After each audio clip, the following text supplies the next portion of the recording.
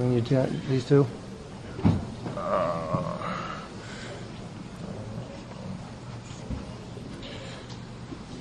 I don't know. It's more fun if it is, though, isn't it?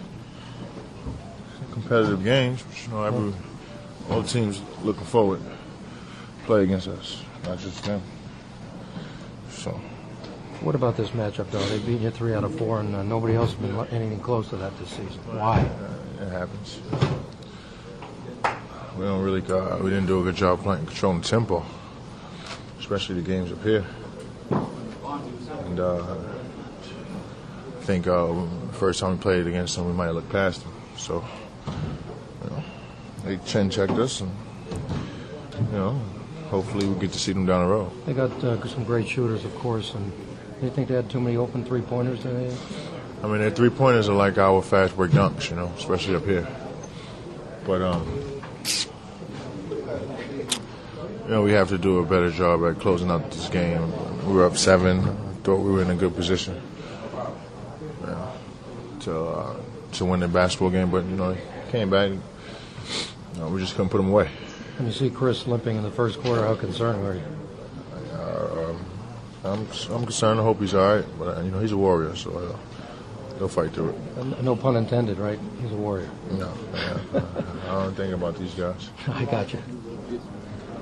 It'd be a little frustrating for you when you got a couple shots near the rim that you normally make.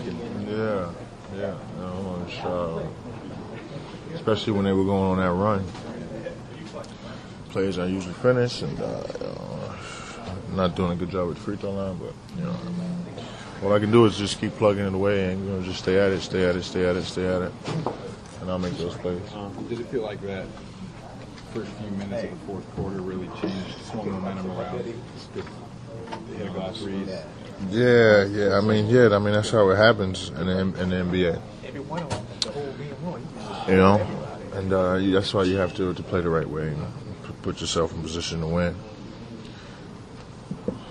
How much is tomorrow night the statement game for you guys against OKC? It's just important that we play well.